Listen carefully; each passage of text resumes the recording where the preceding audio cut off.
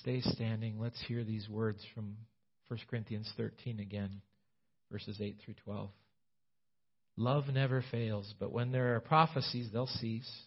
Where there are tongues, they'll be stilled. Where there's knowledge, it will pass away. For we know in part and we prophesy in part, but when perfection comes, the imperfect disappears. When I was a child, I talked like a child, I thought like a child, I reasoned like a child, and when I became a man, I put childish ways behind me. Now we see but a poor reflection as in a mirror. Then we shall see face to face. Now I know in part, and then I shall know fully, even as I am fully known. In reading verse 13, just to remind us again, it says, and now these three remain, faith, hope, and love. But the greatest of these is love. Please be seated. The title of today's message is Love Never Fails. Another title could have been The Permanency of Love. And as we go through all of this, as we talk about love, love takes on a lot of meanings for different people. And just that reminder, again, there was a young man who said to his father at breakfast one morning, he said, Dad, I'm going to go get married. How do you know you're ready to get married? His dad asked him. Are you in love? And he said, I sure am. How do you know you're in love? Asked his father. And this was the son's answer. Last night as I was kissing my girlfriend goodnight, her dog bit me and I didn't feel the pain until I got home. I guess that's maybe what you call puppy love, I suppose, as we go along. And that's the way a lot of people view love. But you and I know, and we remember from what we've been looking at here over the past month with this chapter, we need to remember that without love, we're a noise. We're nothing. We gain nothing. And we need to remember that aspect of God's love and what God's love is. Love is and love is not. We talked about all those things, and love always does these things. But so often we forget about that agape love, the love that gives everything. In verse 1, we saw the things that way, and in the verses as we've looked through them. You know that in the United States, love is a very lucrative business. Retailers do quite a bit with love. Let's just take Valentine's Day, for instance. Do you know that the average spent on Valentine's Day, and this number comes from back in 2014, it's probably much higher now. You know how much the average person spends if we average everybody out per person on Valentine's Day? $134 per person. And about $17 billion a year for that holiday. If Valentine's Day is any indication, we certainly seem to think so, Valentine's Day becomes the world's definition of love so often. If we just do something for someone else. And we just define love as emotional, romantic, and dare we say erotic at times, and sometimes just downright corny to do something. But we know what true agape love is. It's the love of Jesus Christ. It's what He did for us. It's unfailing, it's self-sacrificing, it's unconditional, and it's uncommon in our world. Jonathan Swift, the author of Gulliver's Travels, once said this. He said, we have just enough religion, and he's talking about Christianity in that way, but just enough religion to make us hate, but not enough to make us love one another. Why is love so terribly difficult for us sometimes? Aren't we followers of God who is Himself love? Surely there must be something that we could be doing to encourage the love within us to grow and prosper and become what God intends it to be. Now, the Corinthian church was trying to compete through the possession of spiritual gifts. They had forgotten all about what Paul called a more excellent way. So what if they could speak in tongues? Without love, it's just a noise. Who cares if they could command mountains to move? If they lacked love, they were just showing off. And not even the ultimate sacrifice of goods or possessions or even life itself meant anything if there was no motivation of love behind it. We are useless nobodies, somebody said. We're gaining nothing if we're without love. Love is at the core of the Christian faith because God is love. For God so loved the world. He loved the people and the world He created, not the world as it become under the influences of evil.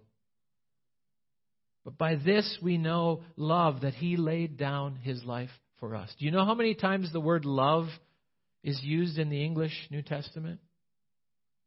A little over 700 times that word can be used. It was Jesus' primary teaching, and He showed it besides preaching it. We can't rewrite our lives. We can't fix other people's faults, and we certainly can't force ourselves to get along. All we can do is demonstrate love and view others through the lens of love as God views them. Look at that part in the text here in verse 8. It says, "But where there are prophecies, they will cease. Where there are tongues, they will be stilled. Where there's knowledge, it will pass away." We can have all those things. We can have these gifts. We can give all the prophecies, but they will cease one day. We can speak in tongues and we can do all the different things. We can speak in the other languages, but one day that's going to be stilled. After all, who is the Word of God? Who embodies it? Jesus Christ Himself. Who is the all-knowing God? Because it says here, even knowledge itself will pass away. But then it says, but when perfection comes, the imperfect will disappear. Now, we may think we're perfect at times. We may think that we have things all right. But you and I know where our perfection comes from. True perfection comes through Christ and His righteousness. You ever heard the perfect story? The perfect story goes like this. There was a perfect man who met a perfect woman, and after a perfect courtship, they had a perfect wedding, and their life together was, of course, perfect. One snowy, stormy Christmas Eve, this perfect couple was driving along a winding road when they noticed someone at the roadside in distress. Being the perfect couple, they stopped to help. There stood Santa Claus with a huge bundle of toys.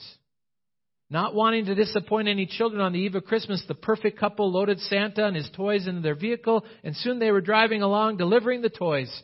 Unfortunately, the driving conditions deteriorated, and the perfect couple and Santa Claus had an accident. Only one of them survived the accident. Who was the survivor? That's the story, and that's the question that comes. The answer is this: the perfect woman, because she's the only one that really existed in the first place. Everyone knows there's no Santa Claus. There's no such thing as a perfect man. Actually, there is another response to that, a male's response. So if there's no perfect man and no Santa Claus, the perfect woman must have been driving. That explains why there was a car accident. We laugh at ideas of perfection. And we think about those different things. But the perfect that it's talking about here is that day when love is perfected completely. It's been perfected in what Christ did for us. But it won't be perfected in our lives until eternity. For you and me. We'll know it. We can know it now, but we will know it fully at that time. That perfection that comes. What's interesting is as a person grows older, we begin to see how imperfect we are. All the more. And how much we need the Lord. There was a Japanese painter, and I don't even know how to pronounce his name correctly, but Hokusai, his career spanned many years before his death in 1849. At the age of 89, is when he died. But toward the end of his life, the artist dismissed as nothing. All the work he had done before he was 50 years old, he thought of it as nothing. It was only after he reached 70 that he felt he was turning out anything worthy of note. And on his deathbed, Hokusai lamented. He said, if heaven had granted me 5 more years, I could have become a real painter. How many of us live with this idea we have to be perfect? Now, in order to get to heaven, we do have to be perfect, so to speak. But how many of us are perfect? None of us are. Mac Davis thought he was when he sang the song, "Oh Lord, it's hard to be humble when you're perfect in every way. Can't wait to look in the mirror because I get better looking each day." The song goes. You know, it's interesting because as we look at the next part, Paul writes this and he says that when I was a child, well, he does verse 9 first. We know in part and we prophesied in part, but perfection comes. But then he says in verse 11, when I was a child, I talked like a child, I thought like a child, I reasoned like a child. But when I became a man, I put the childish ways behind me. It's interesting in Scripture, we're asked to have childlike faith. But there's a big difference between being childlike and childish. How many of us people act childish at times? Yeah, there's some hands that went up, and it was all men's hands, if I noted. In that way, we do that. We tend to do that. But what he's talking about here is with love. Amy Grant wrote a song years ago called Fat Baby. If you ever get a chance to listen to it, it talks about somebody, I don't know what's the best way to say that in those regards. I'll give you a little bit of it. It says, I know a man, maybe you know him too, you can never tell, he might even be you. He knelt at the altar and that was the end. He's saved and that's all that matters to him. His spiritual tummy, it can't take too much. One day a week, he gets his spiritual lunch. On Sunday, he puts on his spiritual best and gives his language a spiritual rest. And the chorus is, he's just a fat little baby. He wants his bottle, and he doesn't mean maybe. Some people think that all we need is just one day a week. A little bit, and that's it. But we aren't to be fat babies. We're to grow, and we're to mature in Christ. I can't determine that maturity. But God's Word helps us to mature and to grow in Christ. It's so fun when the little ones are up here to know that that seed of faith has been put into them by God through His Word and through the gift of baptism, that means of grace, that can grow if they're taught the Word of God and raised in that way. But Paul writes, he says, I did become a man and I matured. And when I matured, I put those childish ways behind me. Now, you and I both know that we'll still struggle with the childish ways because we have that old nature that's there. But that childish head sticks its up at times. But we need to have God help us put those things away. To grow up, so to speak. There was a group of tourists that were visiting a picturesque village. And they walked by an old man that was sitting beside a fence. In a rather patronizing way, one tourist asked him, he said, were any great men born in this village here? And the old man replied, nope, only babies. It was an interesting question and a profound answer that came. But there's no instant heroes. We have to grow. To grow in Christ. Whether in this world or in the kingdom of God, growth takes time. It takes time as God works, as the Holy Spirit works in our lives. The familiar Mother Goose rhyme goes like this. Pussycat, pussycat, where have you been? I've been to London to visit the Queen. Pussycat, pussycat, what did you do there? I guess that fits for this week, too, with the coronation, maybe. I frightened a little mouse under the chair. Now, you may be wondering, why share that with you? Well, a lot of times we're like that cat. Christians, we sometimes settle for just petty involvements, trivial pursuits, chasing mice, when we have the opportunity to spend time with royalty, with the King. Each day, as we begin each day, we can spend it with Him and His Word. But instead, many times we remain content with the minimum daily requirements. We can deepen our relationship with God and grow in that maturity. Yet there are times where we are deceived and we don't act like we should. The man or the woman that God has called us to be.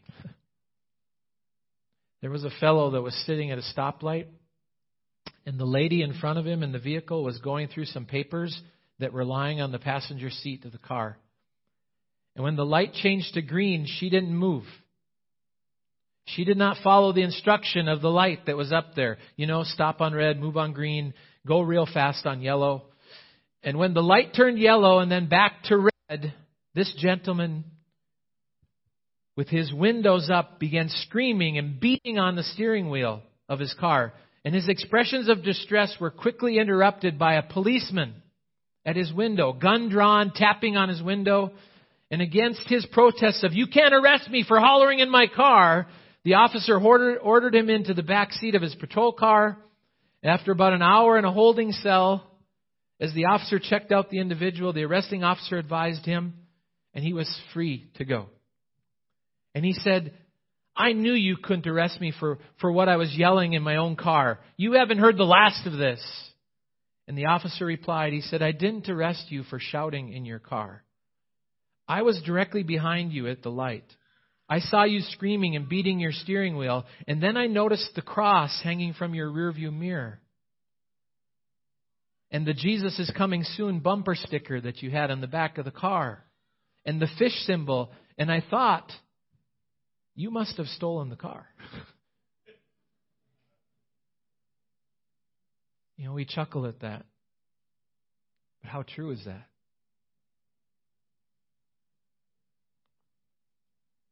Now, how does the last part end here? Now, then, we see but a forward reflection in a mirror, but then we shall see face to face. Now I know in part, but then I shall know fully, even as I am fully known. What do we see when we look into the mirror? We see that reflection. That reflection that's there.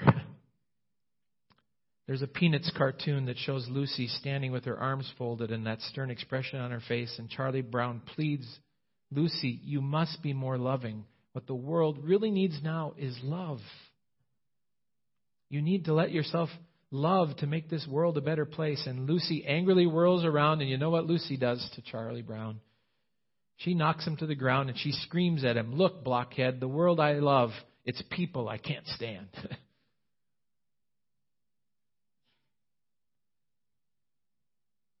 Well, I guess we can be a little better than Lucy at times and love people.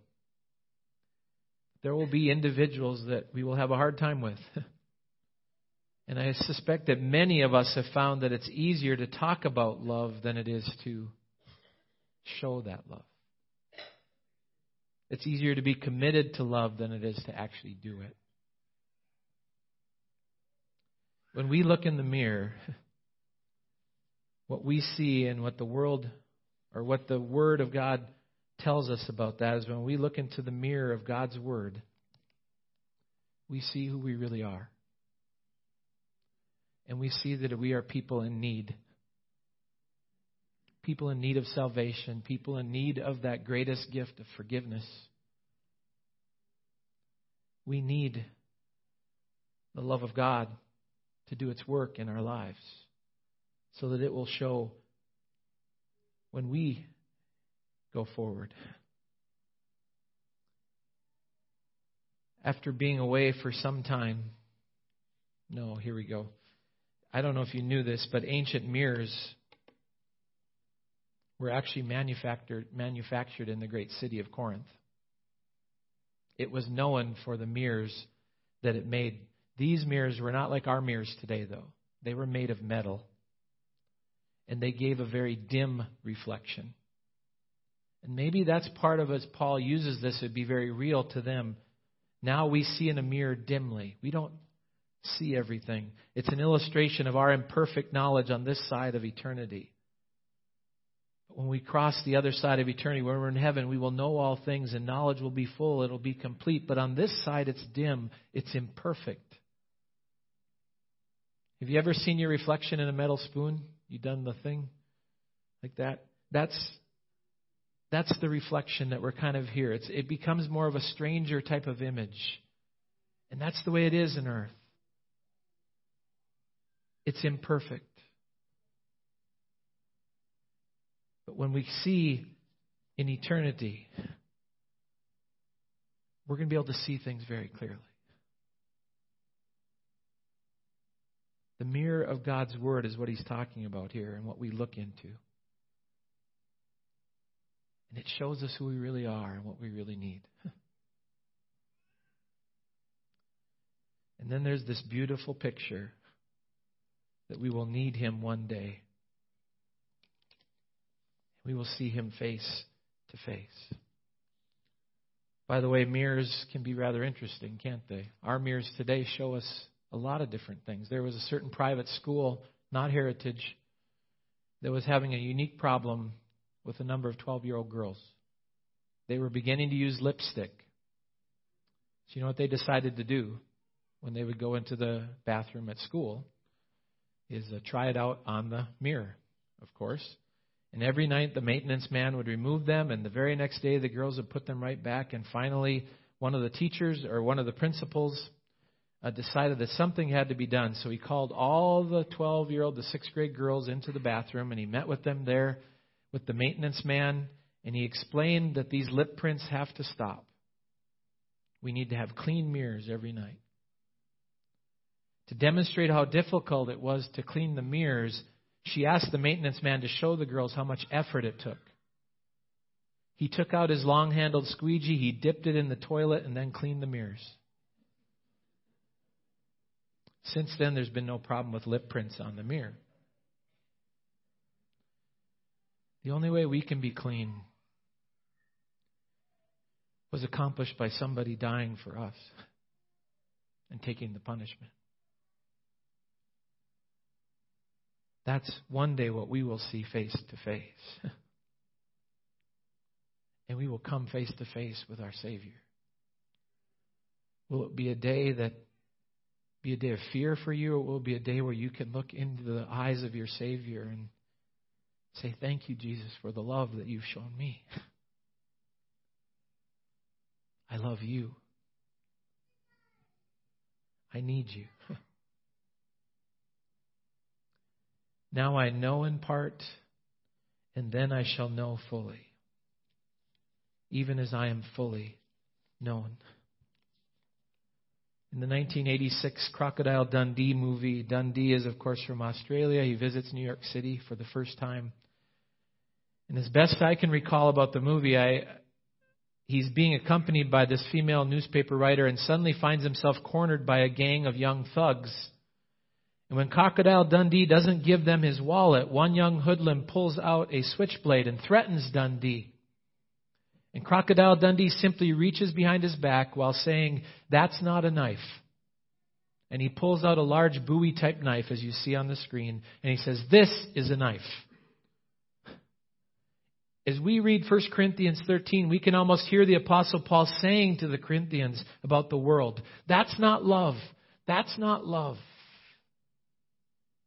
This is love." The love of Jesus Christ.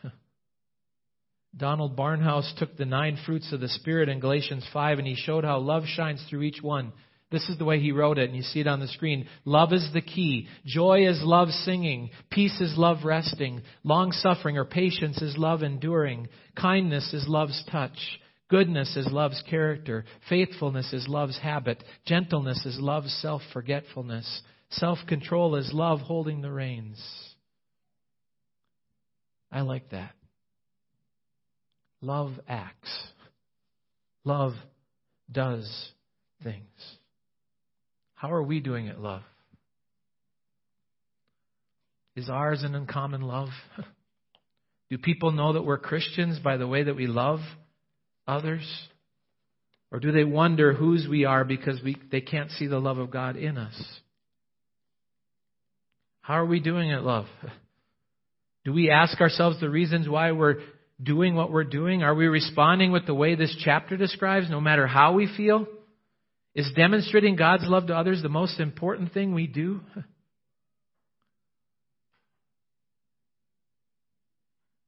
Charles Swindoll said this. He said, there's an old Marine Corps buddy of mine. He said, to my pleasant surprise, he came to know Jesus Christ after he was discharged.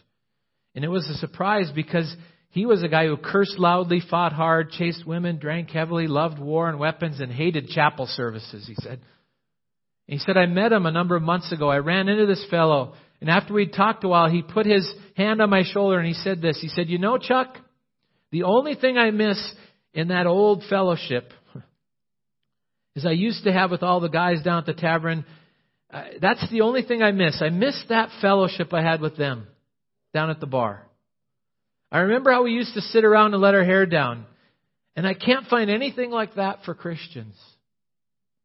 I no longer have a place to admit my faults and talk about my battles where somebody won't preach at me and frown and quote me a verse. And Chuck Swindoll writes, he says, it wasn't 1 month later that in my reading I came across this profound paragraph. It said, the neighborhood bar is possibly the best counterfeit that there is to the fellowship Christ really wants to give His church. It's an imitation dispensing liquor instead of grace, escape rather than reality, but it is a permissive, accepting, and inclusive fellowship. It's unshockable. You can tell people secrets, and they usually don't tell others or even want to. The bar flourishes not because most people are alcoholics, but because God has put it into the human heart the desire to know and be known, to love and be loved, and so many seek a counterfeit at the price of a few beers. With all my heart, I believe that Christ wants His church to be unshockable, he writes. A fellowship where people come in and say, I'm sunk, I'm beat, I've had it. But our churches often miss that. Now, before you take up arms to shoot some wag that would compare your church to the corner bar, stop and ask yourself, he writes, some tough questions like I had to do. Make a list of some possible embarrassing situations people may not know how to handle. I'm going to read the list he has here. He says a woman discovers her husband is a practicing homosexual. Where in the church can she find help where she's secure with her secret? Your mate talks about separation or divorce. To whom do you tell it? Your daughter is pregnant and she's run away for the 3rd time. She's no longer listening to you. What do you tell? Who do you tell that to? You lost your job and it was your fault. You blew it, so there's shame mixed with unemployment. Who do you tell that to? Financially, you were unwise and you're in deep trouble. Or a man's wife is an alcoholic, or something as horrible as getting back the biopsy from the surgeon and it reveals cancer and the prognosis isn't good. Or you've had an emotional breakdown. To whom do you tell it? He writes this. He says, we're the only outfit I know that shoots its wounded. We can become the most severe, condemning, judgmental, guilt-giving people on the face of planet Earth, and we claim it's in the name of Jesus Christ. And all the while, we don't even know we're doing it. That's the pathetic part of it all, he says. How are we doing at love? Is it the love that Christ has? Or are we caught up in our own, we caught up in our own world? And we get petty and childish rather than childlike. Love has eternity in view. D.L. Moody once said, I never preach a sermon without thinking that possibly the Lord may come back before I preach another one. This may be the last sermon I ever preach. I could die in the next instant. Or the Lord could come back. The Lord wants us to know Him and wants us to know that true love. And He wants us to have Him as a part of our life. After an accident in which little Jamie lost her arm, she refused to go to school or church for an entire year. Finally, the young teen thought she could face her peers, and in preparation, her mom got the Sunday school teacher ready for it so that he wouldn't call attention to Jamie and with things that way. The teacher promised that he wouldn't, but the teacher got sick that Sunday and had to call a substitute, and he forgot to tell the second teacher about Jamie's condition. It was her first day back. At the conclusion of the lesson that day, which was about inviting friends to church, the substitute led the class in doing the hand motions to that familiar children's poem. Maybe you know it. Here's the church. Here's the steeple. Open the doors and see all the people. Did you recognize that you need to have two hands to do that? Jamie's eyes filled with tears when they began. But there was a 13-year-old boy that realized how she must have been feeling. So he came over to her, he knelt beside her, and they did it with one hand each. And supported each other, making the church steeple and the people. That illustrates what the real church is. Uncommon love. In this world, they're looking for love in all the wrong places. But we have an access to the most powerful love in the world.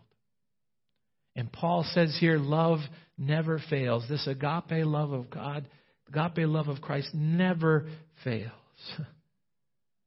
We can cause it to fail, but it never fails when it's done in that reality. Paul says the gifts of the Spirit are temporary for this life only. Paul says the gifts of the Spirit are only partial, but they'll be complete when Christ comes. Paul says the gifts will end. The gifts are infantile. When Christ returns, we'll mature. But Paul says that love is eternal, and out of faith, hope, and love, which is the one that will remain? Love. When Christ returns, we won't need faith because faith will become sight. And when Christ returns, hope will become reality. The only thing that will last in eternity is love. The love of Christ. Heavenly Father, thank you for your word. I've spewed a lot of words today and different things, but you, Lord, take your word here and work that love in our hearts. That love that's hard to explain. And as we come to your table in a little bit here too, Lord, to receive that gift, help us to come just as we are. We need you.